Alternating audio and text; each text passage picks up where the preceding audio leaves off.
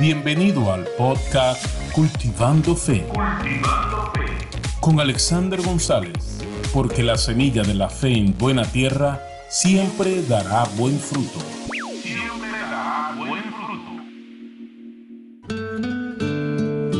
La peor casa. Un maestro de construcción, ya entrado en años, estaba listo para retirarse para disfrutar de su pensión de jubilación. Le contó a su jefe acerca de sus planes de dejar el trabajo para llevar una vida más placentera con su esposa y su familia. Por supuesto, iba a extrañar su salario, pero necesitaba retirarse. Ya se las arreglarían de alguna manera.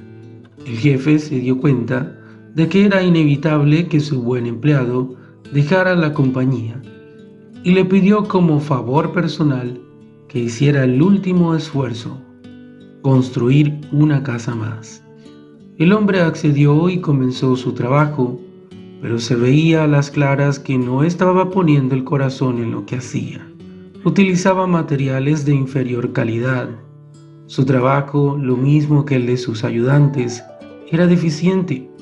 Era una desafortunada manera de poner punto final a su carrera. Cuando el albañil terminó el trabajo, el jefe fue a inspeccionar la casa y le extendió las llaves de la puerta principal. «Esta es tu casa, querido amigo», dijo. «Es un regalo para ti». Seguramente este hombre se lamentó de no haber dado lo mejor de sí en ese trabajo. La Biblia dice en Colosenses 3:23: «Y todo lo que hagáis, hacedlo de corazón, como para el Señor y no para los hombres». Como hijos de Dios debemos ser ejemplos en todas las cosas, pues eso no solo habla de lo que somos capaces, sino de la fe que practicamos. Cuando somos conscientes de que le servimos a un Dios vivo, que está en todas partes y que mira lo que hacemos, de alguna forma trataremos de honrarlo en todas las cosas. La razón que nos debe mover a dar lo mejor en todo lo que hacemos debe ser nuestro amor hacia Dios.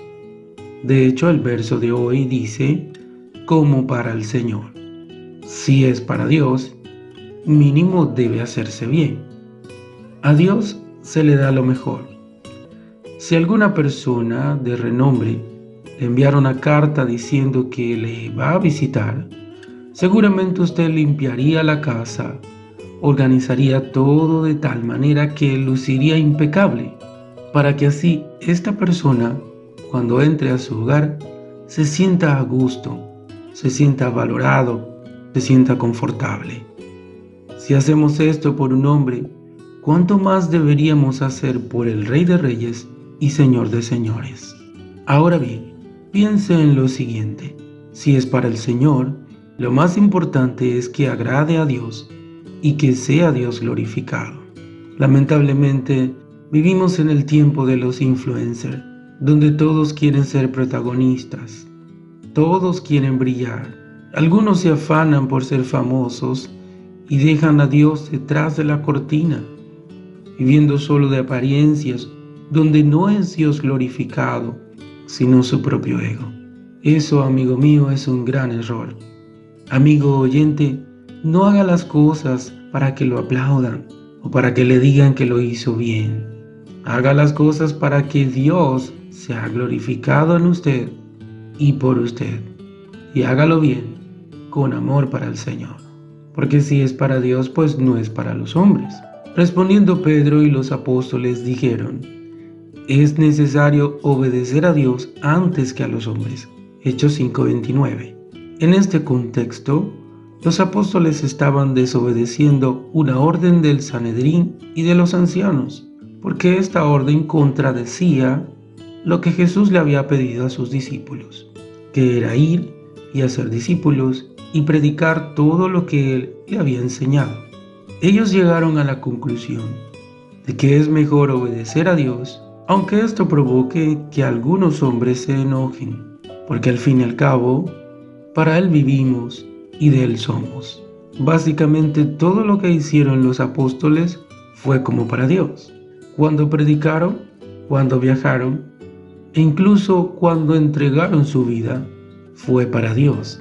La idea es que sigamos ese ejemplo. Si estudiamos, que sea para glorificar a Dios, siendo el mejor estudiante. Si trabajamos, es para Dios, así que seremos el mejor trabajador. Si somos gerentes, ingenieros o incluso amas de casa, sea usted el mejor, porque es para glorificar a su Señor. Amigo oyente, cuando hacemos las cosas con amor, siempre salen bien. Y cuando lo hacemos con amor, como para el Señor, salen mejor. Soy Alex González y esto fue Cultivando Fe.